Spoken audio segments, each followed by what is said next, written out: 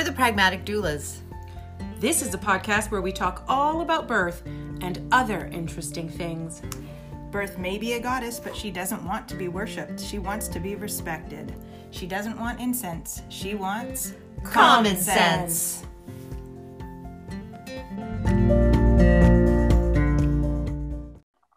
All right, and we're live. We're recorded or whatever. Good day. Hi, everybody. It's Friday. It's not our usual recording day. No, it's not. We're getting all crazy over here. Yeah. Everybody was either too sick or not with COVID. Sick with it. There are other things to be sick with. And Who knew? Easy to record yesterday, so we are doing it this Friday. Even though Friday, is Friday just like a regular weekday for you guys? What? I don't know. It's like weekend junior. I try to stay home. Wind down your week on Fridays? I do. I mean, well, I think it's that Fridays I usually plan to be at home. Like I try to plan it to be at home. I don't know. I just feel like I try and cram like the active errand running into Monday to Thursday. Friday, I attempt to actively not do errand running. That's about it. How about you? Fridays is the day that I like to clean. And that's the day when I do errands, things that have to do with the house. Monday to Thursday, I mostly do, not that I don't do any work stuff on Friday, but I try to do as few work things as possible on Friday so that I can concentrate on the house, like tidying up the house and getting groceries or clearing out the car or whatever, depending on what needs to be done. My car is a fucking disaster. Oh my God. It's such a disgrace. I'm embarrassed that nobody can come in. I can't give anybody a lift, so don't even ask. My car is so gross. I can't. Yeah. So that's today. Hopefully I'm going to do that at some point if it doesn't start to snow or something. How about you, Kim? How's your Friday looking? Not great. Not great. No, it has not been a great week, has it? Nope. I'm not going to have much input today, just so you guys know. So don't. Are we just going to... What? We were looking to you to like orchestrate and lead and facilitate this whole thing with vibrancy and sparkle. Not today. I don't know what I have to teach tomorrow, and this is pretty much what you're going to get. So I feel incredibly bad for those people. Oh, well, they'll survive. You're teaching class 2 tomorrow, right? Is it class 2? No, class 1. It's a new class. I don't know. I forget. Those other people who... Those other people should have taken last week's class 2, but they didn't. And of course, they didn't get Wednesday's class either because I canceled it. So sorry about your luck. I did not panic, but they were fleetingly across my mind. But I forgot. That's right. They were supposed to take Tuesday and Wednesday, and then they'd be done. Yeah. Well, no. Oh, well, too bad, so sad. Next time, don't plan your things so close to your due date. Well, that's just it. I mean, weekend classes were available. Why would you not pick one of those? And honestly, they're not having an induction. They're just paranoid. Well, she's going to be there next week. She's going to be there next week she's going to be there for Tuesday's class because she's going to have to be. It's the only way that she's going to get. And aren't I so lucky, she'll say. Like, well, yeah. That's probably the way it was going to go anyways, but okay. Why do doctors say to people, oh, I think you're going to go early? Why do doctors say that? Just stop saying that. Just stop fucking saying that. Don't make predictions about when people are going to deliver because you don't know. So she said that her doctor said. That's so much right bullshit. After someone gets a vaginal exam and they get their, quote unquote cervix checked for progress. And it's like, before you're in labor, you're not in labor. It does not matter what your cervix looks like. Before you're in labor, you're not in labor. Yeah. Wow. That is a very prophetic statement. Can we also stop telling birthing parents that even when they're like 2 centimeters dilated and their contractions are every 3 minutes and they're like registering them at an 8, can we stop telling them, well, you're not in labor? Yeah. Fuck off. You are laboring.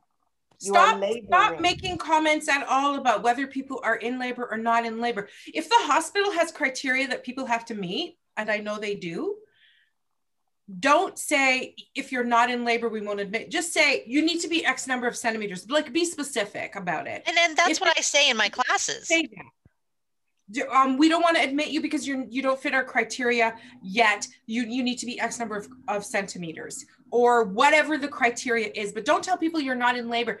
People have been having contractions for 2 days, and oh well, I've heard them say it so many times. Well, we're hoping that this is going to put you in labor. And I see my client's face like, what? You mean I'm not in labor? This is not labor? What I've been doing for the last, it means labor means work. You've been working for the last 2 days. Yes, you are laboring. Never mind what and I always have to go back and say, according to their criteria, this is what their definition of labor is. But yes, you are. Don't worry, you are in labor. Okay. Oh my gosh. Yeah. So this doctor probably said to my client, not my client, the person in my class, oh yeah, I think you're going to deliver early. And they ran with that shit.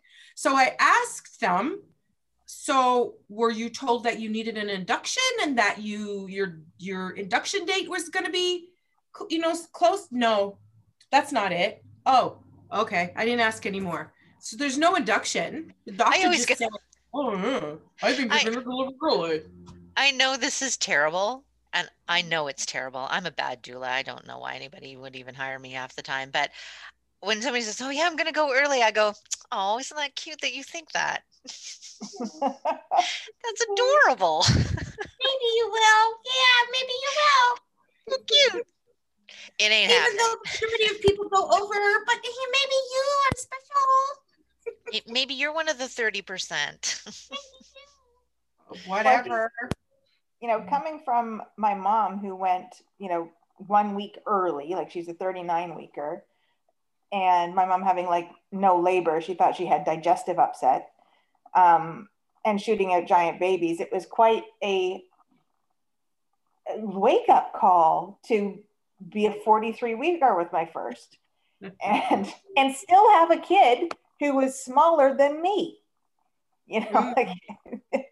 So I was also, really looking forward to hitting 43 weeks and being able to have like a giant fat turkey baby. I was hoping for like a good 10-pounder, and I get this 7-pound, 15-ounce kid.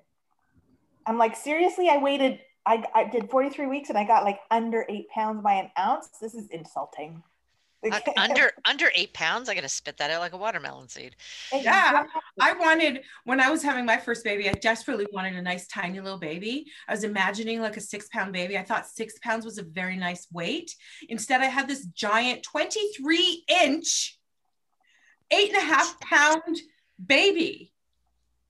23 inches.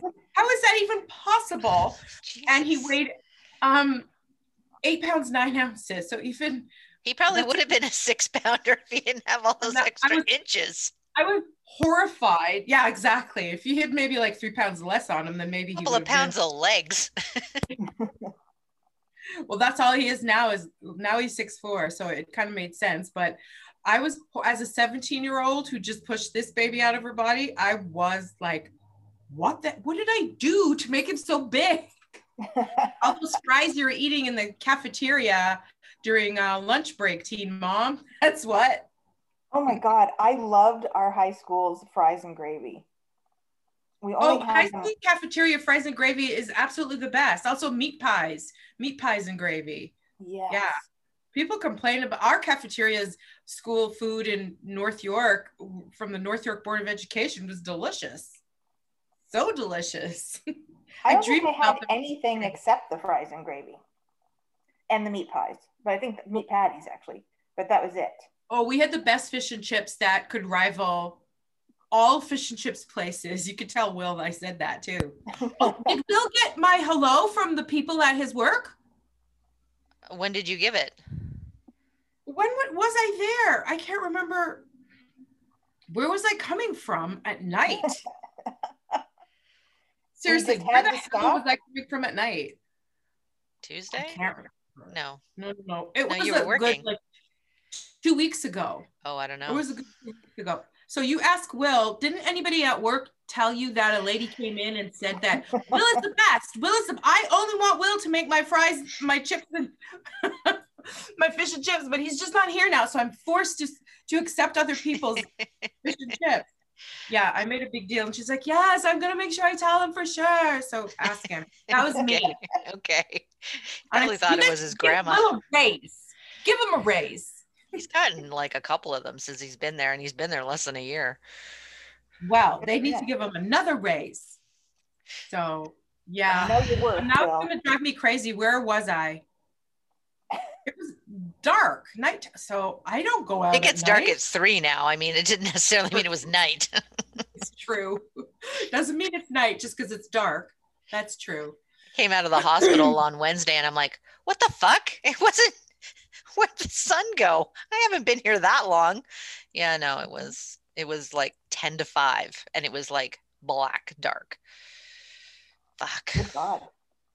Because I was over in that area. Yeah. So where in the world was I coming from? I have mentor meeting? Huh? Are you mentoring or? All my mentoring meeting stuff is online. And the one in-person prenatal that I did, that person lives in Whitby. That's the other way. I went the other way. Oh, well, I'm sure it'll come to you. Was it a client-related thing? I got to check my calendar because that's going to drive me insane. You will not sleep tonight until you know. I won't. And then you'll want to go get fish and chips again. Well, yes, and I can't. It is Friday.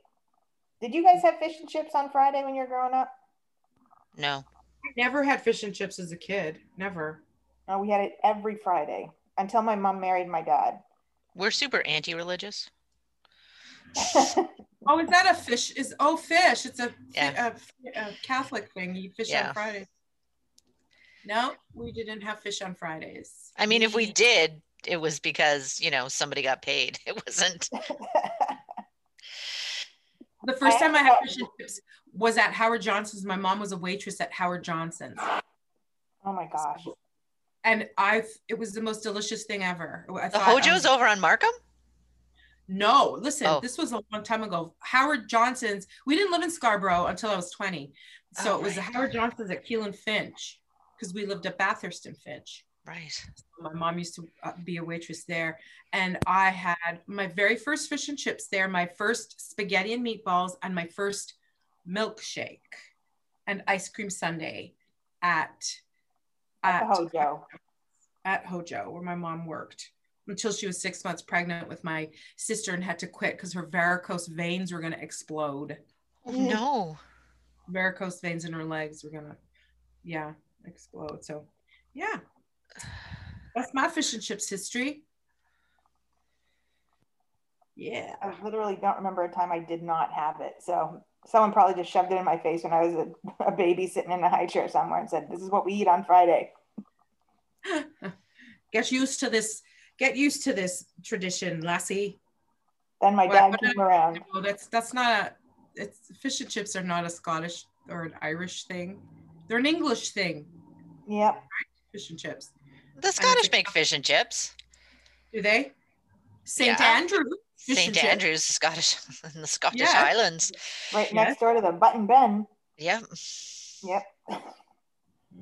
We used to have on Fridays. On Fridays, we would have a Jamaican dish called stew peas, where my mom would make stew peas she still does every Friday.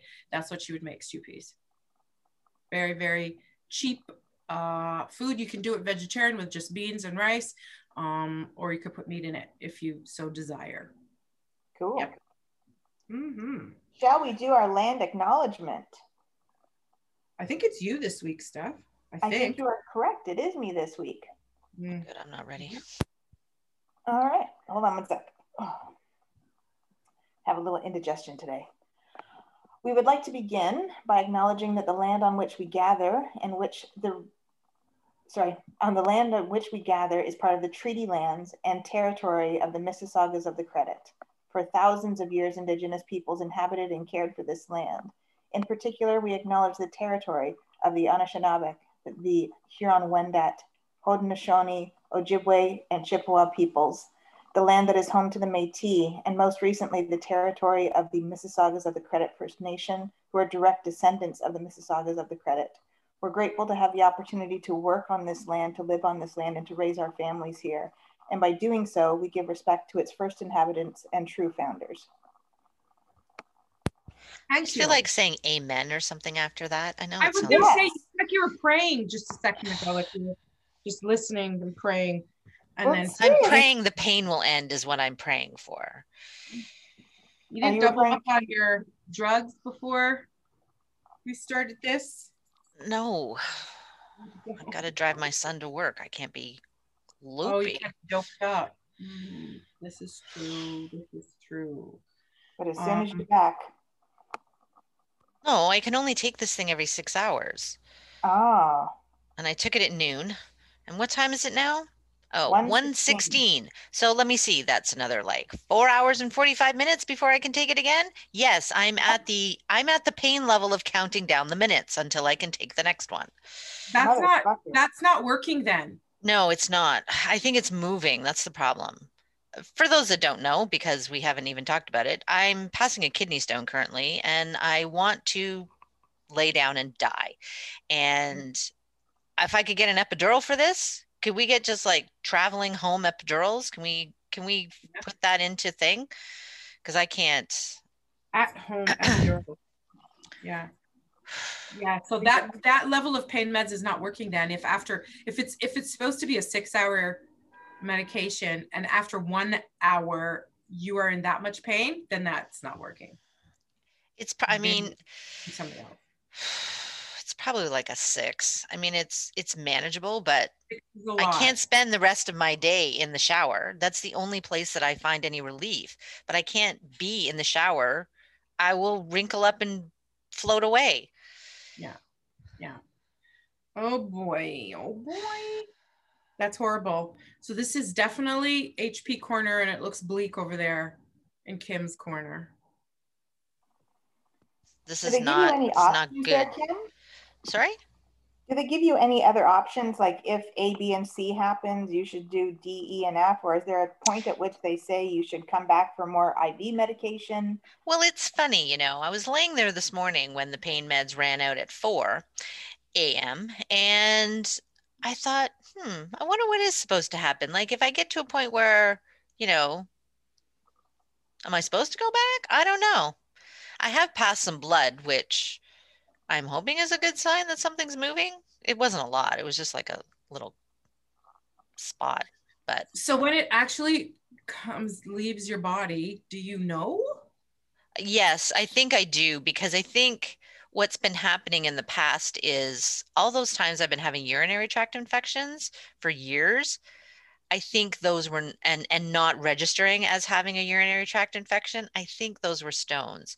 So that whole feeling of having to pee and right now, I think it's still high up, like it hasn't moved down into the ureters? Urethra. No, further back, I think is the urethra's down low when it's towards the opening. So I think it's still got to travel that distance out of the kidney. Ureter.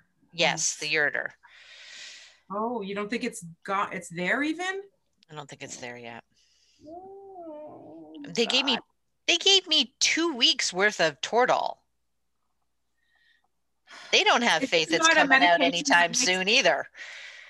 Is there not medication to make it move faster? Yeah, they gave me something called Flomax, which it helps relax the kidneys. But I only take that once a day. So I took that this morning. And I think that's one of the reasons why the hot shower works, because it's relaxing my back, maybe. I don't know. And is there anything that lifestyle-wise that can make it better? I don't, well, yes. So I will admit over the past, I mean, I think I grow stones anyways, but when I don't look after myself and I don't stay well hydrated, things get worse. And that Hydration the is a last big thing. couple of weeks, I have been looking after everybody else. And I have been neglecting myself for sure. Because I have literally for probably a couple of weeks gone to bed and gone, shit, I have not drunk any water today. Is So it just water or is it food too? um they talk about eating too much calcium and stuff like that, but I don't drink milk. I barely eat cheese. Like I don't eat yogurt. I don't consume a lot of calcium. So I don't think that's necessarily it. And I mean it's that not like you're scarfing down the dark leafy green vegetables, spinach, no. God knows that's not true. kale. No, I think it's like dairy products that it's that kind of calcium, not Mm-hmm. so so yeah. I mean I have it in my tea, but I mean that, you know, That's about it. Yeah. Same here. it's not gonna make that's not gonna make a big difference. So yeah, I don't know. I have to go see my what's his name? Urologist? Urologist. Yeah. Yes. Anyways, oh, So seems to for the be next, seems to be fading. So this is good. Yeah, if good. if we were in high school right now, I'd be like lining up with all these different pain meds for you. Because before before I understood what drug dealing was, my doctors used to just throw medication at me. Like they didn't want to talk about pain management and stuff like that for periods with kids. And even though I did have a specialist, whenever I would call up because they'd want me to discuss any changes, they'd say, okay, let's try this pain med. And they'd just call in a new prescription and I'd go pick it up. And I had everything. I had opiates. I had narcotics. I had like, forget Toradol and naproxen. I had like hardcore opiates that were given to me. And like, I had it all. And I had a little makeup bag that was primarily different meds, not knowing what I was doing. Everyone knew I had this problem because I would bleed out in class. So my friends who had period cramps and stuff would like that would just stop at my locker and say, "Hey, what do you have today?" Here's an Because Oxycontin. Here you go. This will take yeah, care of Could have been I arrested for trafficking. What the I passed out hell? OxyContin like candy. I had so much of it. it. It's just someone had their period, so I gave them a pill. Well, speaking of periods, between the ages of 12, as a matter of fact, by the way, on Wednesday, November 25th, that's when I got my period. Saturday, November 25th. You remember that date? Oh fuck! I don't know why. It just stuck in my, I just remember it. And I had about 3 months after my first period, the cramps started, and I had the worst, most horrible cramps, like that would leave me sweating and shaking for that first day. And you know, years and years later, after I had my first baby, the cramps went away. I didn't have cramps anymore. But during those years between like 12 and 17, I would miss like a day of school every month because I just could not cope with the cramps. Do you know that not one time, my mother never even said to me, here, take an aspirin? Not even an aspirin did that woman say, oh, poor thing, here. She'd just tell me, like all good Jamaican mothers, go lie down. Go lie down, I'll bring you some tea.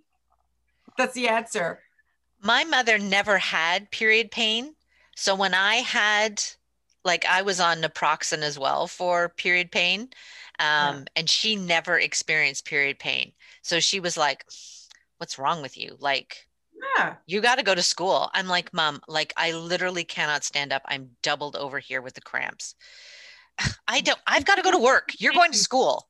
My mom was also had extremely irregular periods. Like she would get a period every other month, every 2 months, sometimes every 3 months, and it would be scanty and light. And so that's why it took her so long to get pregnant with my sister. And then she had this daughter who was like regular, like clockwork, who had doubled over sweating cramps. And she just was like, what do you, go lie down. I'll bring you some tea. And sometimes she would, and sometimes she'd forget. And so, No. no, yep. And I would sleep for the whole entire day and wake up like in the late afternoon and I would feel better. Then I would be fine. And that would be it. So that first day was unbearable. And then then it would be fine.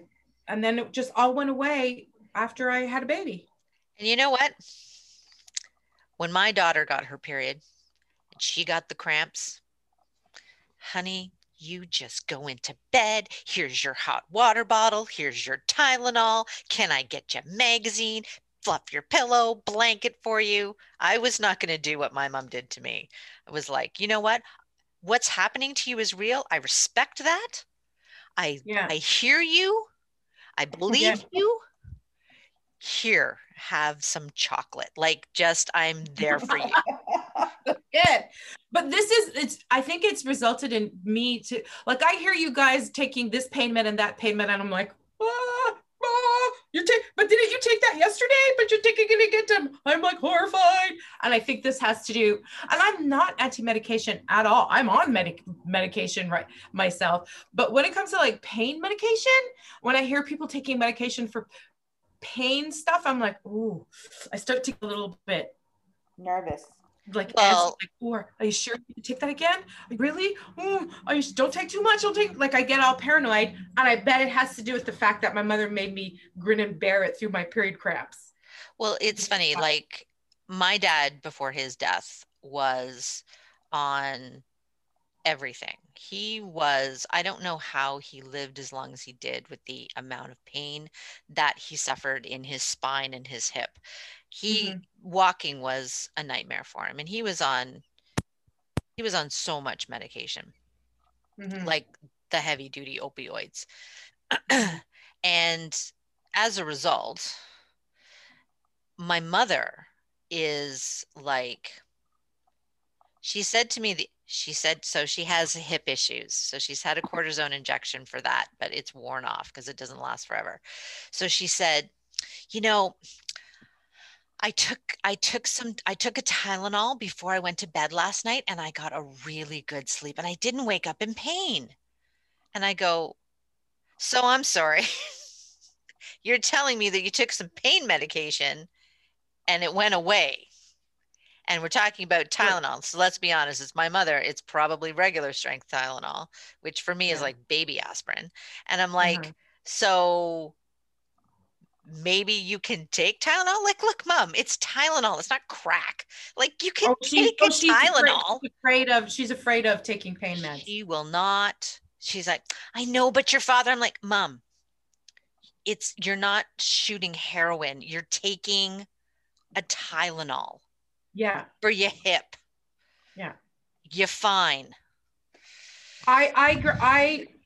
Do you ever have, like, I'll have full bottles of Tylenol in the house that I've got to throw out because they're expired. Isn't that cute? That's so sweet. Or Advil or whatever. I often will have to, somebody will be sick, have a headache or something, and they'll be like, do you want a Tylenol? I'm like, maybe. And there's this big discussion about, do you want a Tylenol? Do you need a Tylenol? And then I'll go well, we don't have any, so I'm gonna have to go to the store and get some. Are you sure? And half the time they'll be like, no, never mind. So I have a large bottle. My kids. Yeah, it's filtered down to my kids where they're like, I don't know. And I'll be like, you should probably take a towel. I got an Advil. Do you want it?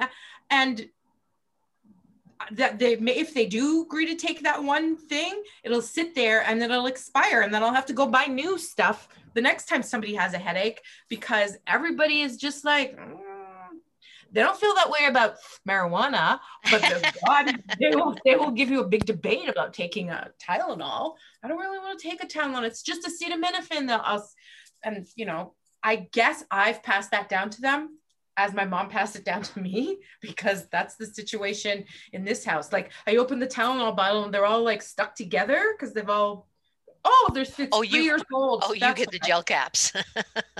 Or it's 3 years old, that's why. I just had a hard time taking Gravol. The other day I took the Gravol and I did it twice in 1 week to go to sleep, Gravol to help me sleep. Worked really well, so I took it again. And then I said, okay, that's it for the week. I can't take another Gravol. And then the other night I go, should I take a Gravol? Yeah, but you took 2 last week. So just suck it up and deal with it, Suzanne. So I turned over and just tried to go to sleep by myself because I don't know. There's something I just can't do it. Up until I bought the melatonin, I was taking Gravol every fucking night. Yeah, and so immediately it's a pandemic. What do you want from me? Is it okay? Is that okay to do the? No, probably not. But I did it anyways. Blah blah blah. Yeah, don't do that, people. Stay. Don't do drugs. Just regular, ordinary. Unless you're in pain, and then God, just take the medication. And I do try to encourage my clients after they have a C-section, don't skimp on the pain meds, because not only are you recovering from major abdominal surgery, you have to take care of a baby. So you need to stay on top of that shit. And I hear myself saying it, and the other half of my brain is like, ah! But I know I have to say it because it's the right thing to say. But I just have this barrier against it. Well, maybe you raised my kid, because I can't get my kids to take pills for anything. Like, again, they like you have the first day of their period that is horrendous, like vomiting, you name it. They're doing it. They're sweating. They're pacing. They cannot have. There's not a comfortable position in place. There's crying often. But I'm like, just take the medication. Just take a muscle relaxant. Baby, just take the pill. Just take the pill. I'll grind it up and put it in some yogurt or applesauce for you, so you don't have to chew anything and vomit again. But they refuse. It's like some rite of passage. They know that after the first day they'll be okay. So really? I just, as their mother, have to be okay with them being in pain for the day. So is it because they don't like to swallow pills, or? Oh no, like it even if I got them like dissolvable Tylenol or dissolvable whatever, they do not want to take it. They don't want to use medication at all. Huh. Yep. If when I was 14 and my mom came and said, take this pill. I do remember one time, remember Midol? Yeah. Midol. I don't know what was Midol? Was it like naproxen or something like that? I don't know what it was, but Midol was marketed to for period pains. And I asked her, can you get me this? And she said, no. She said, no. She said, no, put it back. So Midol just seemed like some special. They still sell it. They do. Like, I'm picturing it in the drugstore. Well, now I don't have periods. And I mean, I didn't have cramps like towards the end of my period. So the last 10 years that I had my period, I did have cramps, but they were nothing like I had when I was a teenager. But they were still pretty, like I could still go through my day, but I'd be just a little bit like low key miserable. And I still didn't take anything. Why did I not take something? What am I wish I could do it all over again. I would totally take a Tylenol or two. I would take a Tylenol if they were bad and it was like a Saturday morning and I had to teach. Then I would take it. That's my headache reasoning too. If I have to teach or if I have something to do and I have a headache, I'll take something. Otherwise, I won't take anything. I'll just go lie down. Absolutely. I'll just go lie down and just let it pass and sleep and then let it pass. I just do both. I take the medication and I go lie down. Which is perfect. I can't lie down forever. I'm totally going to go stock up on some drugs and just really start taking some medication now. Okay, I wanted to tell you guys a story, but after I got home, when I was leaving the ER, we are going to talk about birth at some point, but this story, I couldn't type it out. It was too long. So when I was leaving when I got discharged, I needed to have my IV taken out, and it was in my hand. It was in my right hand, which sucked because I couldn't text with my thumb. But I'm not going to say it was a nurse, because I actually don't think it was a nurse, because I don't think a nurse would have done this.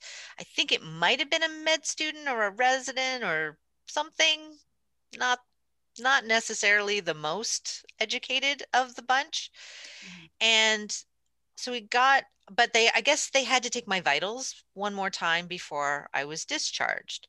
So I went in, sat in the little area where I got the IV initially, and the doctor person puts the blood pressure cuff on, pushes the button for it to pump up, and at the same time starts to peel away. Yeah, starts to peel away the stuff on the IV, that face. So, and then pulls the IV out, and then pats it down, and then tapes it. And then, of course, the blood pressure thing registers my blood pressure and whatnot. Okay, fine, not so bad. And my hand was sort of in front of me, and they had the pulse ox on, and she was asking me questions about something.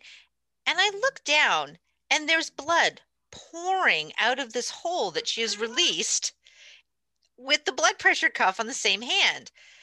And I'm looking at it like, well, I kind of knew that was going to happen, but let's keep in mind, I was on medication, the IV kind, so it was really good. Hmm. And I'm looking at it, and this blood is actually pouring out. Now, of course, she presses on it. It's like got the gauze and the tape. So she presses on it to get it to stop bleeding. But of course, she pressed on the gauze, which had absorbed a lot of the blood. So it squirts out further down my hand. I'm going, okay, so, and I'm just sitting there thinking, this is probably not good. Like, can we stop the bleeding? And I'm very calm. So she starts to pull away, and she gets some more gauze to put on. But as she's peeling away the one sort of layer of gauze that had been put down, I guess the blood had started to clot. So she pulls it out, and the clot is stuck to the gauze. So she releases that clot, which looks like a string now because it's gone up my vein, right? Yes. And of course, that's like she took the finger out of the dike now, and now pouring again. And I'm like, you should have been like, I'm bleeding out. I'm bleeding out. I'm bleeding out. I'm looking at it thinking, like, did you not? Yeah. I'm a doula who is absolutely non-medical. And even I knew that would have been a problem. She put it on, and I thought, well, she's not going to take that off. I mean, she's just like she's just peeling up the sticky stuff first before she removes it. Yeah. Nope. Never put a blood pressure cuff on an IV hand. What is wrong with you?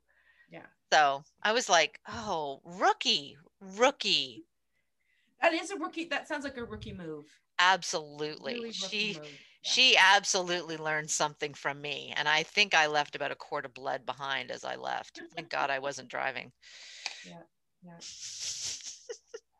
Anyway, so I just thought to myself that a good topic, we don't have to do it today, is to tell our grossest part of birth, like gross birth stories like that. We've done that. Blood and gore. Have we already done that? Yeah. It's like I called it this podcast will make you vomit. Right. So did I tell about my clot as big as a fist in that? I think you might have. Okay.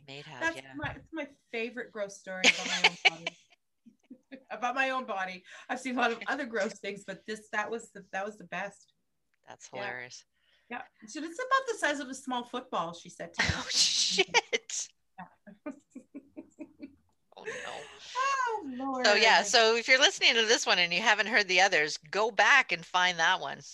Yeah. This podcast will make you vomit. That's it. That's absolutely it. So we were gonna ripped from the headlines, which I guess was gonna lead into something else. So our ripped from the headlines, we were gonna talk about the Duchess of Sussex, Meghan Markle, and her op-ed piece in the New York Times about the miscarriage she suffered in July. Yes. In the summer. So I think I read it this morning. I didn't read it when it first came out. I don't know why. I wasn't in the space where I wanted to sort of experience what was going to be said or what I thought might be said. And I read it, and I think what what struck me was two things. One was I was so pleased actually that this was information that she was able to share herself and that it didn't get plastered all over tabloid magazines that it had happened. I think that was, I felt happy for her for that. And the other thing was when they were talking about, and I saw the interview that she mentioned it, how, you know, when people don't ask you, are you okay?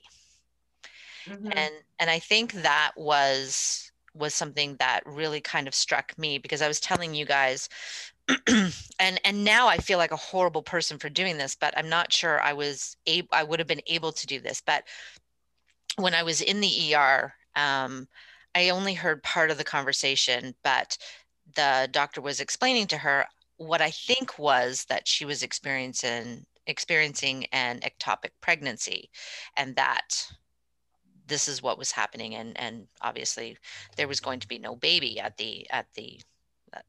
as a result. And she had the papers in her hands, and she was sitting sort of across the room behind me, and was crying. And I felt awful. And I wanted to go over and ask her if she was okay. And I wanted to go over and tell her that, you know, it was okay. But obviously, my own pain stopped me, and a giant, cumbersome IV pole. And COVID stopped me from going over and expressing, you know, sympathy for her. And I think also, you know, that's, I don't think we asked people enough pre-COVID if they're okay. We just assume people are okay. And I'm not saying, you know, hey, how you doing? I'm saying, are you okay? And we didn't do it enough before, and we're certainly not doing it now. So that's my, I'll take any comments now because I don't have anything else to say. I just read the article a couple of days ago. I didn't, not because I would have read it if I had seen it earlier, but I didn't even know that this had happened. It only came out a couple days ago. So when it happened, when the miscarriage itself actually happened in July, there was no announcement. No, this was how the did they manage announcement. that? Well, that's what I'm saying. Like, I am so pleased that she was able to grieve, do, you know, not that she isn't still grieving, but go through the process with her family, with her partner, and then announce it to the world on her own. And really, isn't this why they left, right? So my first question is, do they still kept their titles, Duchess of Sussex? They still kept that? I thought that when they left, because I saw in the article it did say Meghan Markle, Duchess of Sussex. Yeah. They still hold that title. Oh, I thought that when they walked away, they walked away clean. No, they walked away from the HRH and they walked away from official royal responsibilities. So they are no longer Her Royal Highness, the Duchess of Sussex. She's just the Duchess of, it's a lot. So it's like, because of the duties that come along with HRH, but then there's no duties with just Duchess of Sussex? No, there isn't. There are duties, but they're not the one, it's not their job, and they're not on a calendar that they don't have input into. Yeah. There are plenty of duchesses walking around the world and dukes but they don't have, they're not royalty per se. I mean, okay, whatever. Let me tell you something about that fucked up, stupid bullshit nonsense. I read that article right after I finished watching The Crown, the last season 4 of The Crown. And can I tell you how vile I feel about these people now after what? I'm not by any means a fan of Margaret Thatcher. You're not going to find me singing her praises. However, the way they treated her on that weekend at Balmoral when she went, could they not have given her a sheet listing protocols? The way that they left a sheet on the table in the bedroom? I mean, if you didn't see the episode, you know what I'm talking about, but they didn't. There's all of these things that have to be observed when you are spending time with the royal family. Don't sit on that chair. Don't sit before the queen sits. If the queen's finished eating, you're finished eating. All those kind of little, small, tiny bullshit things. And if there's so much protocol that has to be observed, wouldn't there be protocol given to people before they come and spend a weekend with the royal family? They didn't tell her to bring outside shoes because they're all horse and hunting people who like to tromp through which I love. I love that. Okay, but let's be real. If she didn't know that ahead of time, she's not very fucking English. Come on. Well, I don't know, man. The queen is forever being pictured in her Wellingtons and her dark green and her coats headscarf and whatever. And sure, literally their country house. Like she wasn't invited to spend the weekend at Buckingham Palace. Yeah, she was invited to the country house, which is all like outside. Like it's all they're all. I got it. But just like they had a piece of paper that told them dinner's at this time, this is at this time, they laughed at them when they came down inappropriately dressed for tea or dinner. Like they mixed something up and they laughed at them. That was shitty. Yeah. I think the thing is with I think it wouldn't have been the same if she'd been a man, because they did not at that time. The fact that she even won, I think, was probably a bit of a miracle, and lasted as long as she did, to be quite honest. But she had to basically be a man. You know what I mean? Like, they'll cook dinner for the cabinet when they came to Downing Street for meetings. Yeah. So I mean, she didn't have. They would have treated her like that, mostly. I think because she was a woman. They said they would have set her up to fail. I assume. But then what happened with totally Diana? Don't respect. Yeah. Then what happened with Diana? Oh right? Yeah, don't even get me started. Happened with Diana. Then all the shit that they did not speak about at all that happened with Sarah Ferguson and Prince Andrew. Like they treated her like. How many years did they go through in the Crown this season? Well, when they finished, I think Andrew and Fergie were married at that point, but it was like they didn't even cover the wedding at all. They covered some shit that happened the day of the wedding, but they didn't cover the wedding at all, or everything that happened leading up to it, or that, Fergie convinced Diana to, dress up as dudes and crash the bachelor party. Like, things that kind of. All the good stuff. Yeah, all the stuff that created some of the dissent. And I mean, them, all that stuff. Everybody's a human, so nobody's perfect. Diana wasn't perfect. Sarah Ferguson wasn't perfect. Meghan Markle's not perfect. And nobody's perfect, but they made Diana's life miserable. And people could argue that they were the cause of her death, because if Charles loved her and treated her and she was still a member of the royal family, she wouldn't have been in that fucking tunnel in Paris on that, right? Her whole trajectory of her life changed because of that whole bullshit marriage and all the sham, and how they treated Fergie and how they continue to treat her after. Again, she's not perfect, but she's the fucking mother of your grandchildren. That alone should give her some status. And I know exactly why Meghan Markle and why they left, because they saw that happening. I bet Harry knows exactly how could he not know? The world knows. Well, he knows absolutely. And I don't honestly think that this was all her. I think that them leaving. Yeah. He's right. He was right in there. You know what? You're right. Yeah. It wasn't just her saying, "Oh, I can't handle it." I bet that they made that decision together because they could look back and see. Yeah. Look back and see what happened. When it happened to him, he was like, what, 8? Like, that is a formidable time where you know what's going on, and yet your brain is still developing and processing. Like, yes, I think William was already like 13 or something like that, but still he had an obligation, and he was raised into that obligation, and he knew what his obligations were. He didn't have the luxury of being able to say, I'm outie, like I can't. But Harry was like, you know what?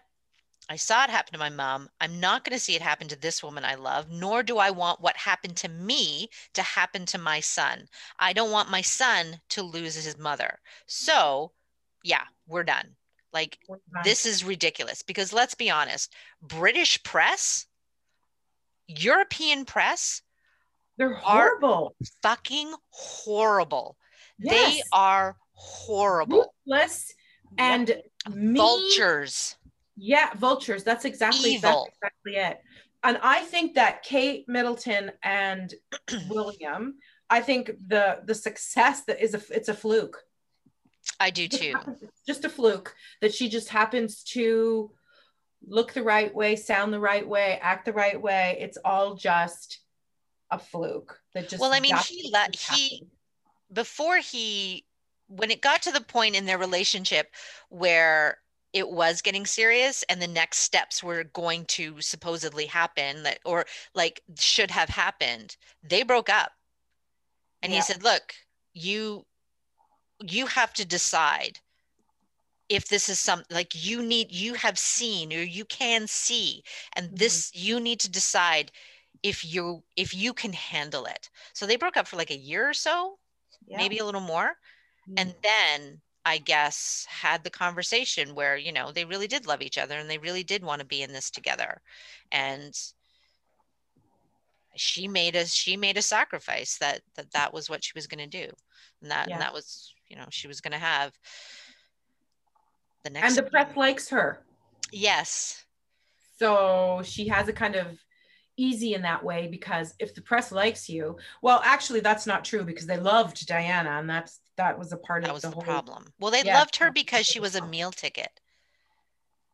Who, Diana? Yeah, she was their meal ticket. Whose meal ticket? The press.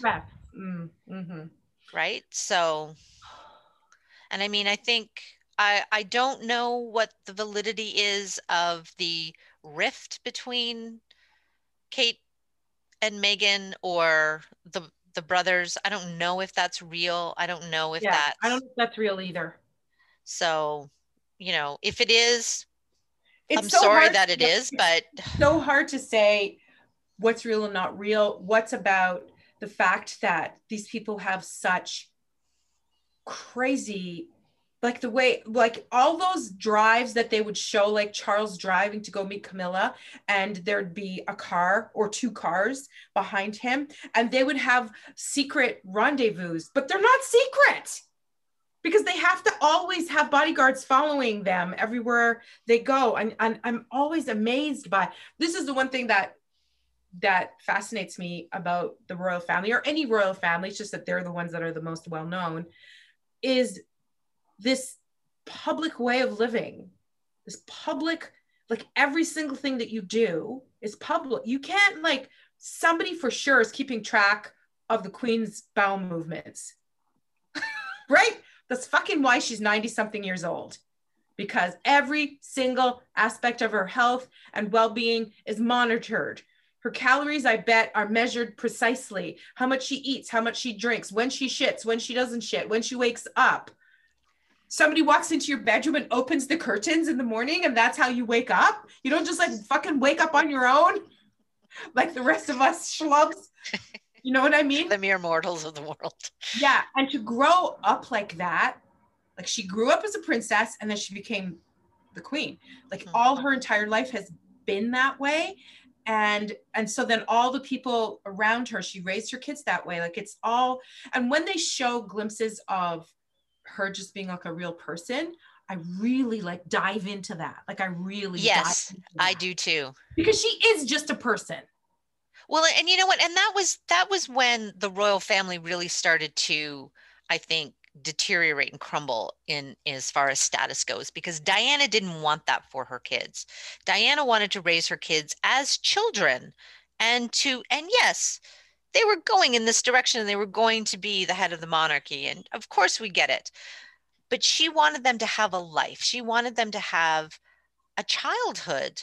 She didn't want her child raised the way Charles was raised, because I mean, God, look how that turned out. You know what I mean? And obviously William has no choice. They live in Kensington. So, I mean, they don't live at Buckingham Palace. So, I mean, I think they're trying to William's trying to raise his kids as normal as possible. But Harry was like, shit, no. Like, I have this new little boy and he's fucking cute as hell and I love him to pieces. We're Audi 2000. Bye. Like, It might be that they realized that they can only have so much of a normal life. Like William and Kate might have decided that they want a more normal life than say his father had or that he had, but they're still going to have to make huge sacrifices absolutely in order to fulfill their responsibilities. And Harry probably said, the amount of sacrifices that we would have to do, we're not willing to do. So we're out of here. And so it makes me think then, so when Diana was like brought in, is there not a course that they can give people to say, listen, darling, this is how it's going to be. When you have children, you're going to have to leave them for months at a time. You're going to have a team of governesses caring for them. You're going to have to squash down your maternal instinct because you're the Princess of Wales and this is how it has to be. It feels like nobody talked to her about it and said, this is how it's going. They just expected her to just. Well, and I think that's what they expected because that's the way it's always been. Because that's the way it had always been. So they just assumed that if she was going to get into this, she was just going to fall in line like the rest of them. And that is not what happened. And that's not fair because even though she was a part of the aristocracy, she was already Lady Diana. She was already a part of the aristocracy. She's lower down on the pole, but yeah. Yeah, she wasn't royalty, but she grew up around that sort of thing. But there was no way that she could possibly have known the deep, like if Anne even had sat down with her and said, listen, this is the shit. If Margaret had sat down and said to her, listen, this is how it is. And I know you're in love with Charles, but here we go. And this is how it's going to be. But no, they all saw her as perfect and they wanted to hurry up. Yep. And get Charles breeding. Yes. And all set up properly and forget this Camilla nonsense. And so she was their meal ticket too. And because she was 19, they thought they could manipulate her in that way. And it's such a tragic story. It is a tragic story. A horrible, tragic story. And oh my gosh, it made me dislike them so much. I did love how we got to see when she, through the bulimia, through all the other things, we all have our vice for when our stressors are high, and that became obvious that was hers, time and again. But it was amazing how even just watching it, I hate to say through the news, but as a kid growing up watching this unfold, watching the person she became when she started doing so much of the work around landmines and the work around HIV and going to all the places where basically before she was told you can't, and she said, well, watch me. And that she stayed at those places. She didn't just stop for a visit. She would literally move there for a week to find out the inner workings, so that the press would pay attention to her and her cause, and in turn would pay attention to the cause, and the people who loved her would pay attention to the cause. And so she used her celebrity, she used her position, not so much to go around telling people what to do, but to inform people. She grew into that power actually very well. The problem was with them, with the royal families, they created a monster. They thought that they could manipulate her. They created what she became. Yes. So, and then regretted every minute of it. Yeah. So how did we get here? We were talking about Meghan. We were talking about a miscarriage, and suddenly we got all royalist. Yeah. Well, I'm like you said, I think amazing that Meghan Markle was able to go through what she went through over the summer with losing her baby, and then she was able, away from all of the eyes, how different it would have been if they had been in England still ensconced in all of that. No, she would have been filmed leaving the hospital. She would have been filmed minutes afterwards without her consent. It's one thing for Chrissy Teigen to say, look, this is visual evidence of what I've been through, and as part of my healing, I am going to share it with you, and I want you to know entire world that this is something that happens, and it is something that we need to talk about, and I am grieving it. And you can still tell in her posts and whatnot that she's still grieving it, obviously. Yeah. It doesn't It go was away her choice. quickly. But it's Sorry? her choice. It was her choice. That was her choice. But with the British press, that you would have gotten pictures of this grieving mother without her consent. And that's the issue that I have. That is what I think is terrible. And that is why I think, you know, the fact that she was able to go through that and now bring forth that this is what happened. Kudos to her and for being able to do that. And then that quote that she said, that "Are you okay" thing, I remember that interview when somebody asked her if she was okay and she said no. I felt that in my core. You could see she was on the verge of tears. This was a public pregnancy, a public birth, yet nobody had asked her if she was okay. Everybody just wanted to look. Everybody just wanted to see what they look like, hear about what they're doing, but nobody cared about what these people are feeling inside. No, it's like a zoo animal. It's voyeurism. Yep.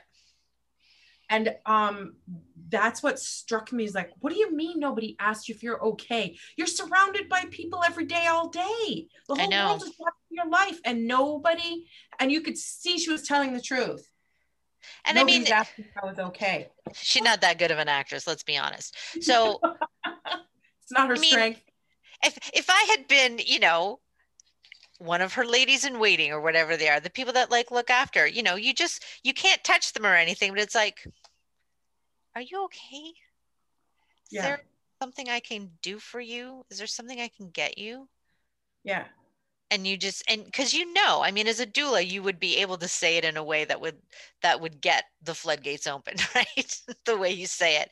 But yeah, what is wrong with people? What is wrong with that system? What is wrong? Yeah, what's wrong with that system? Where you are surrounded by people 24/7 and yet utterly alone. All your needs are taken care of 24/7, yet you feel like nobody cares about how you feel. How is that even possible? That nobody in that gang, in that gaggle of people around you, put their hand on her hand and said, "How are you feeling, sweetie? Are you all right?" Yeah. Come on. Yeah. And that's why they left. Absolutely. Yeah, because they saw that. They saw something's wrong with this system. And listen, you know something? It ain't my job to fix it. We can't fix it in our lifetime. Let's get out of here, because we have a kid to raise, and maybe we'll have more kids. And I'm not willing to sacrifice them for that. No, because that system is a system and it doesn't care about you. Yeah. Yeah. And I understand that William might have been trying to convince his brother to stay inside that system, that they could do it, trying to convince them that, yeah, you can do it. You can still be like a normal person and still be, you know, a successor to the throne, like really close to the. Not with the British paparazzi around. Not this system. No. There's too many layers. I mean, even if you fix the system, you can't fix the press system that's there. Right. Yeah. So the Daily Mail is going to want their slice of flesh. And with her miscarriage, had she had it over there, not only would they have filmed her coming and going, they have their fingers inside the hospitals. It would not be uncommon for them to get a picture of her, you know, in a hospital gown, like butt showing or something like that, or even her hospital records.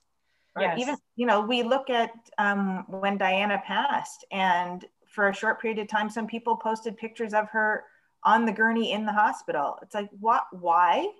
Yeah. And they were taken down very quickly.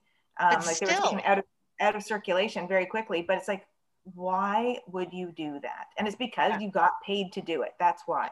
Somebody was paid millions of dollars to take that photo and sell it. Yeah. And that's why they have no privacy. Yeah. So the question of, are you okay? I mean, that's what she came back to, and how we need to ask that question. And even more important, And Suzanne, this, when I read this, I actually thought of you, because we had a talk recently about being quote unquote strong or unfailing. And then that made me think of how I saw my mom. And as soon as my mom was not okay, I was not okay with her being not okay. And I got quite irate with my mother being not okay. Yeah. And I was like, no, you can't change the dynamic. This is who you've told me to be all of these years. Yeah, you can't change now. Exactly. Which is kind of what my kids are saying, which is kind of what my kids are saying to me now. Hello, no, too late. You can't go be vulnerable now. It's too late. So you got to keep it up, maintain it forever. Well, it's funny when I took my uncle to his last breathing test last month, his doctor looked at me and she said, "Are you okay?" And the floodgates, not my doctor, the floodgates were like, creak, creak, creak. I'm like, yep, I'm fine. I'm okay. Like with my eyes bugging out of my head going, I'm okay. I'm not crying. You're crying. You know, basically don't ask me that. Like, please don't ask me that. And all I'm thinking is, I don't want him to know, and I got to drive home. And my mother will be downstairs and she'll be upset if her baby's crying.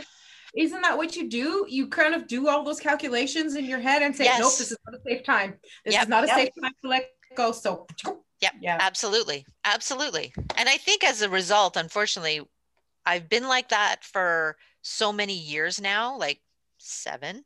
I've been like that for, that much time, that I think I've lost the ability to cry.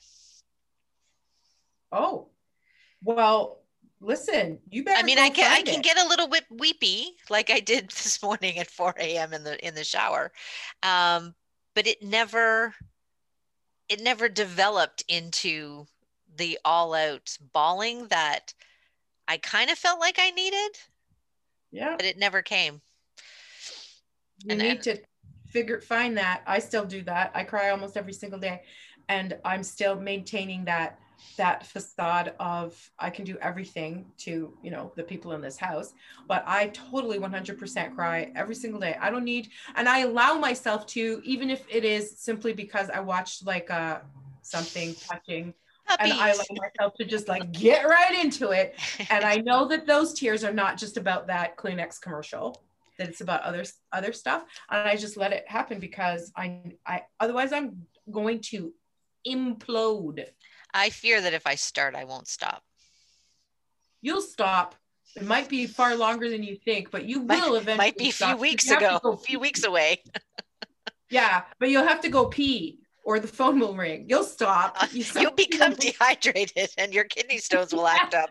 All the tears, all the fluid comes out of your body and you will stop. You will. I'm never afraid that I'm not going to stop because I know, or sometimes it's in the shower or whatever. I cry all the time because if I don't, I'm going to implode. I won't explode. I will implode. And let me tell you what a fantastic naturopath appointment I had on Wednesday, because we even talked about that stuff. We even talked about that. It was like a therapy session that had to do with health, every aspect of health, top to bottom, inside and out. And wow, it was the best money I've ever spent. And I feel so supported and taken care of by this healthcare provider who I spent 2 hours, 2.5 hours with her. And I got more of that 2.5 hour visit than I did with my own family doctor, who has been my doctor for 33 years. Right? It's because like looking at all the pieces of the puzzle. How often do you cry? Like, who asks you that? Somebody who wants to know if you're okay. What was your highest weight? Because we're talking about weight, part of the conversation. So I told her, what was going on in your life at that time? What was your lowest weight as an adult, what was going on in your life at that time? Who asks you that? Was my doctor, who's been taking care of me and my diabetes for 15 years, all he ever does is look at my numbers and never tells me them, and then just refills my prescription. No discussion about how can we get you better? How can we get you off these medications? None of that. When these people that I'm working with now, this doctor is 2 doctors, a medical doctor and a naturopath, they have that goal in mind. My optimal health is their goal, not just make sure that you keep all your patients alive. Make sure nobody dies under your watch. They have a higher goal than that. My optimal health. And that's the difference with care providers. Some of them just want you to just not die, and some of them want you to actually thrive. Some want to keep you alive, and some want to keep you living. Right. So, wow. I don't know if all naturopaths are that good. I mean, you deal with Lisa Doran, Steph. I've cried in her office numerous times. Yeah, and I'm sure you'll sing her praises too. And I've taken my son to Lisa, and she was awesome and amazing. This naturopath just happens to be a part of this clinic that I'm going to. So I went to see her, and I was blown away with everything that I said that day, what she asked me. It was so thorough. I felt exhausted by the end of it. Whoa. I poured out everything to her, and it was great. So, and you needed that. You needed all of that nurturing and all of that care. And I think we forget that we need it. And then we forget to prioritize surrounding ourselves with someone who helps create that in ourselves. So you guys all know that I moved to Mississauga a couple of years ago, and I left all of my nurturing people behind in the East End, like people who I have created these relationships with. Not just for myself, I take my children to them, I take my husband to them. And so a little while ago, right after, actually it was my first doctor's appointment after my surgery. Mm-hmm. I had driven back to Ajax for something, and I made an appointment to see my chiropractor, Dr. Karen Beal. And for anybody who goes there, they understand what we're talking about here. I walked in, and she, took my arm at first and rubbed my forearm. And as we walked into the room, and she turned me around to face her, and she asked me, "So are you okay?" And she touched my shoulders while she did it. And then before I even got to answer, she held me in an embrace. And I broke down in the big, ugly cry. And she just kept holding me. Even when I thought the hug was done, she held on just that little bit longer, and then sat down beside me on the chiropractic table. And like, "So you're not okay right now. And so we're going to breathe." And before we even got to adjusting or anything like that, she had me lay on my back, and we did some diaphragmatic breathing together, because she's like, "You're so shallow, you're not going to relax into getting the chiropractic treatment if you can't exhale." And so we went through all of these nurturing things first before she ever laid a hand on me as a chiropractic adjustment. And I felt I felt emotionally ragged 20 minutes later, walking out, because she had unlocked all of these things where I had been doing exactly what you said, Kim. In my head, I was like, "No, I got this to do and this to do. So no, I can't do that. I can't do that right now." And then I hit Karen, and Karen's like, whoa, no, you're not getting past me, bitch. We're going to let this out today. It's like, you can't dodge me. And so she turned the faucet on, somewhat without my permission, just by being nurturing. And I wonder if maybe I avoid going, because it's like, do I have the emotional energy to let that out right now? Because there's the aftermath of being, are you okay? And then determining you're not okay and making time for that. And then afterwards, you have all these feelings that you've had in check for a bit, or you've had filed away in that file drawer that you're trying to slam closed, and it's pressing open and disorganized. Mm-hmm. But it's a good thing. It really is a good thing. And obviously much needed. If I was so needed. Well, isn't that, as doulas, put your thumbs away. I'm just saying, we mother the mother, not using gender or anything like that. But even after our babies are grown, we still need that care. We can't do this all on our own without it's top down, right? Like if we're going to be giving to somebody, where's it coming from? Like the teacup, it's all got to spill out, but it has to come from somewhere first. So where's it coming from? Where's it coming from? From a 50-year-old single mother. Right. And I was just going to say, our lives are so different now than 2-3 generations ago. And those women back then would look at us and really ask themselves, what's wrong with us? Yep. Right. If they saw us the way we marched through our lives, they would really say, what's wrong with us? Why do you need to cry? Why do you need to do this? You know why? Because they had that shit built in. I keep saying this over and over. In so many aspects of life, we don't have each other anymore. So what if we all lived in a village together, like a little small village, like your house and my house and Stephanie's house and all on our families and everything all together? You wouldn't have to go through anything alone. And we congregated once a month in the red tent. Exactly. Not even once a month, not even once a month. We prepared our meals together. We depended on each other to survive. Right? And so we had to do things together on a daily basis in order to just stay alive. We needed each other. Like we were like, our lives were like this. Now our lives are like this. And a 54, I'm going to be 54 on Tuesday. A 54-year-old woman living alone with her adult children, with my mother thousands of miles away, my sister tens of miles away, and all my female relatives all scattered all over the place, is a weird anomaly. That would never be a situation, generations ago. I wouldn't have to bear let's say my husband died, or he went off to somewhere else and left me. I would never have to bear the brunt of that by myself. There would be people around me in every way supporting me and my children. Just as you would have supported them. Right.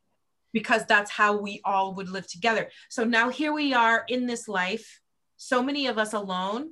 And even if you're in a loving marriage like you are, Stephanie, it's still unusual for that one nuclear family to be existing like all alone. So whatever family problems you have in your family, you and Roger have to deal with it here. It's not like you call on his parents and your parents and everybody gets together like a clan to lift up whatever issues you might be having, you and your husband or your children might be having. Now we're all expected to be independent. We're all expected to be independent and forge our own way. And it's not normal. That's why it's hard. And it's not just that. We are taught that we should value that. Mm-hmm. Yeah. That we're only valuable if we're able to sword this path like forward on our own. You're a self-made man and all of those and hustle. These new modern values have popped up, and I think that they're not good for physical health, mental health, family dynamics, or anything. It's all, and so I'm realizing now I was great as like a baby and toddler kind of mom. I don't feel like I'm a great adult, great mother to my adult children. I feel a little bit out of sorts in that department, and there's nowhere for me to turn for that. Mm-hmm. There's nowhere, because their father and I are divorced, so it's not like we can get together to say, I don't know, what the fuck do you do with this 21-year-old? Like, what there's none of that. No. There's no group. There's no sitting around in a morning circle with my other female people drinking coffee that we ground ourselves. Eating your laundry against the rock. That's right. Where I would say, you know what he did yesterday? And they'd say, what? And then everybody would commiserate together, and I would feel supported and helped to come back into my own little space to deal with it. There's none of that. So now we're left to this place where, Steph, you just had like major surgery and you fall apart in your chiropractor's arms. Who the fuck is a chiropractor? Yeah. That's like somebody so far out of you've had to create that circle. That includes naturopaths, doctors, chiropractors, therapists, friends. And drive how far to get to it? You know what I mean? Like, yes. Back when I lived out there, she's my chiropractor, but she's also part of my parent group. Like, she was at La Leche League leader meetings. She would hold drop-ins for new parents at her office, where you could literally just come sit down. She'd make sure there was like water and coffee, and just cuz, and she was always, when things moved to kind of like online, she was always making sure that people had updated information and stuff. So she was part of my parenting group, really. And she, was active with my midwifery group, and the midwives in that group also were kind of active in the community and held events, or just, you could literally pop in and say, hey, and there was always someone kind of a midwife who was on the side. You could sit down and say, hey, how you doing? It was very, back when, so when my second two were small, when I was in Ajax, it was, there was a sense of community there, and someone was always around, and so it was, and going to my chiropractor was not like going to my family doctor. If I went to my chiropractor, half the people in the waiting room I knew. It just feels like as I move through life, as I get older, my children get older, that sense of community and support is slowly unraveling and dispersing. And especially now with COVID, where I'm not even getting together with my sister and my cousins, which is something that I that I was like built in part of my life. Even if it was just every other month at book club, we all would get together and be like, how are you? What's going on? And then we would talk about the book, and it would fill me up so much. And now we don't have even that anymore. So it feels like I'm feeling more and more alone. And I've been lonely for a long time, because I've been alone for a long time in terms of like no partner and all that. But all my like other support systems feel like they're slowly like winking out almost, because I used to be part of La Leche League, and at least once a month we would get together and you could talk with those people, and you had that, and it would fill you up. And, and maybe as I'm thinking now, maybe people who are religious people who don't have church anymore, because I know my mom used to say that's what she used to go to church, and she would still feel filled up to face the week. And she doesn't have, slowly, they're starting to have that back again. But that's how I'm kind of feeling, because there is nowhere to go. My situation is so unique, Yeah. You can't go to La Leche League anymore. Everybody there has babies and little kids. Where do you go for somebody like me? You've got to build that thing up for yourself, and you've got to just figure it out for yourself. And it's not about dating or dating apps or any of that bullshit. It's about, where's that community support, where you so you don't feel like you've got to hold your tears in and gauge whether this is a safe place to let go. The urgency of that isn't there as much, because you have this place where you can just be. Yeah.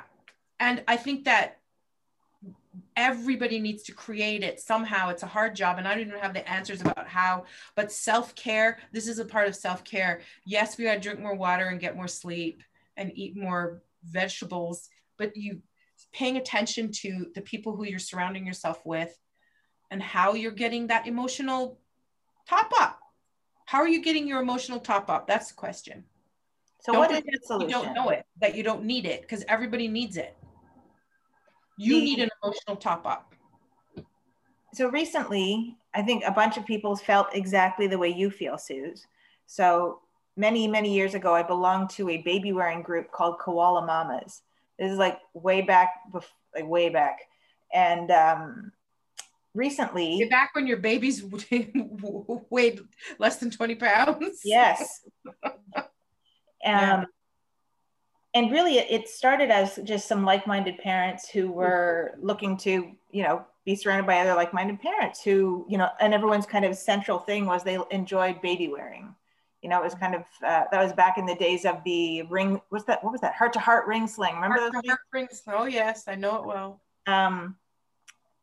And so that was great. And it emerged and eventually went to like Yahoo groups and all of that shit. Well, just recently, I got an invite to a Facebook group because eventually we all evolved and people kind of became friends on Facebook, and then everyone's communities got bigger and it all fell out. Like it just, people stopped communicating because your kids got older, right? We certainly weren't baby wearing them anymore.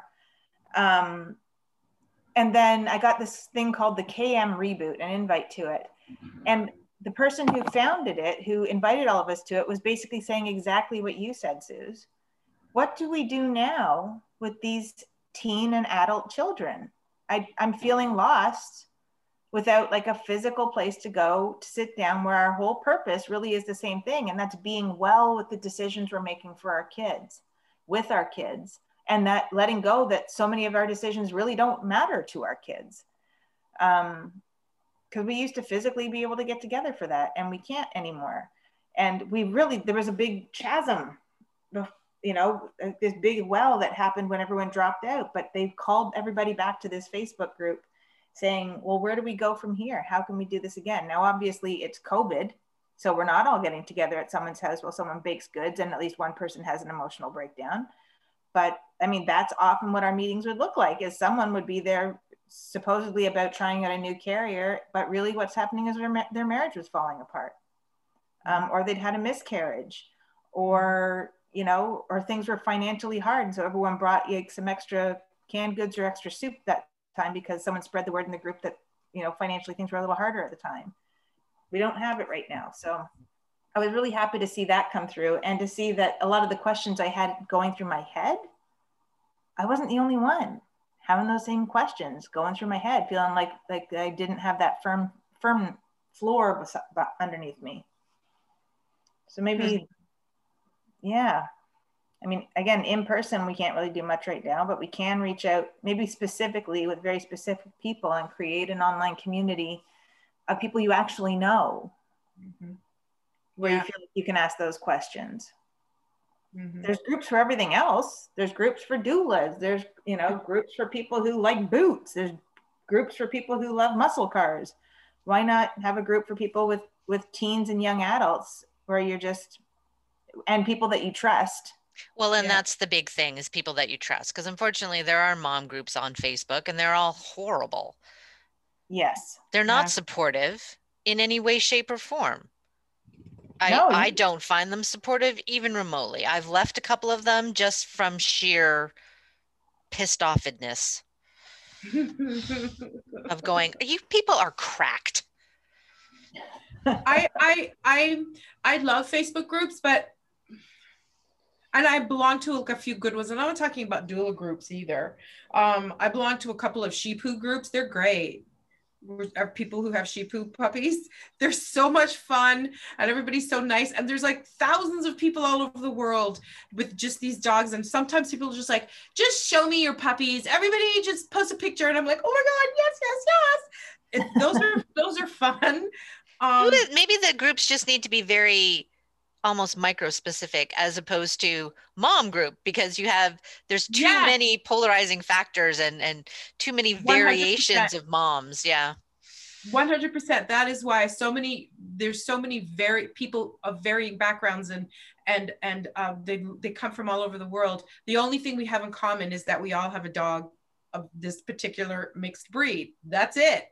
And that's all we like. People do not talk about other things. And I love it. My bulldog group is the same. Nobody talks about other things. We only talk about our dogs. And that is a real source of soothing comfort for me. I go there and I really and truly feel relaxed scrolling through everybody's pictures. People asking questions like, do you feed your puppy 2 times a day or 3 times a day? Or do you use a crate or not? And I'm like right into it, and it makes me forget all the other bullshit in my life.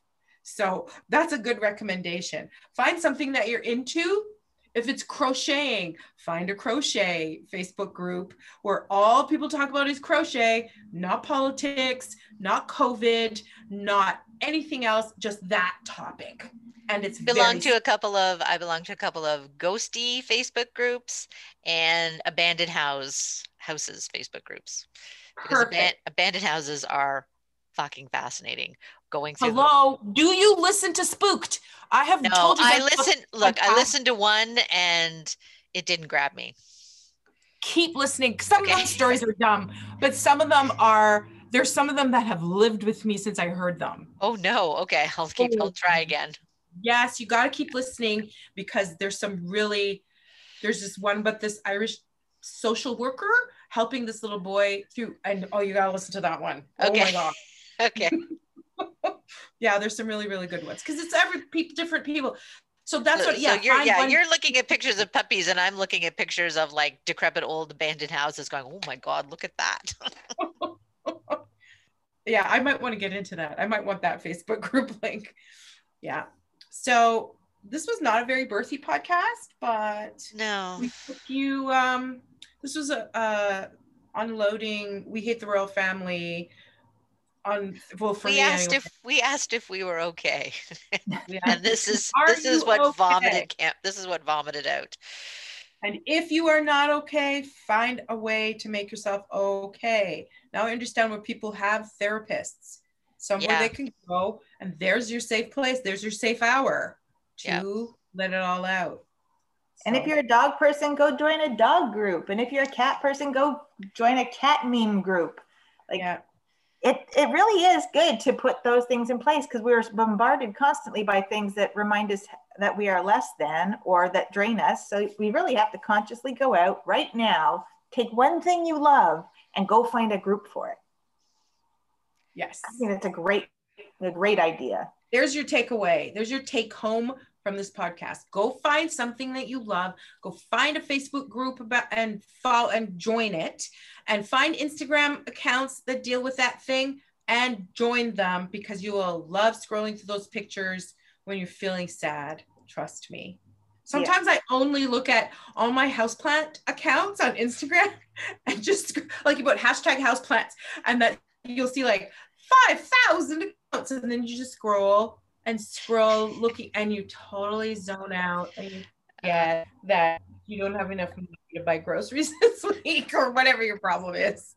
Oh, that's amazing. All right. Awesome. So next week is our 100th episode. Oh my We have no fucking idea what we're doing. Holy crap. Look, so you're going to hear this podcast on Monday and we're going to record on Thursday. In those 4 days, if you have an idea of what we should do, you better give us a call, drop us an email. Or shoot us an email and tell us, how we've helped you if we have. Even if we haven't helped you, have we made your life even remotely better in any way? Or have we totally sent you off the deep end and you're going to sue us? Just let us know. Let us know so we can communicate with us. For God's sake, communicate with us. The pragmatic doulas at gmail.com. Hit us up on Instagram. Hit us up on Facebook. We have a Twitter, but whatever. Hit us up. Okay. Yeah, let us know. And we'll read your shit. We'll read your shit right here. You'll hear your name. We promise. Absolutely promise. Yeah. 100%. 100%. And all right. And remember, we're reading the Red Tent. Tent. The thing is January? January 7th? Yeah, that sounds familiar. Yeah. If that's the Thursday. Yes. All right, good. So if you're going to read the Red Tent, read it. Come and help us out with the book club. I mean, we've got over 100 people listen or download or whatever. Where are you people? You be that shining star. Carissa should not be carrying this fan club all on her own shoulders. Oh, come on. Tired. She got other things to do. Give her some competition. Yeah. Or a rest. Yeah. Give her a rest. Give the woman a from break. her pragmatic doula duties. Yeah, exactly. Maybe we should. Sam. Sam. Sam can't do it all on her own either.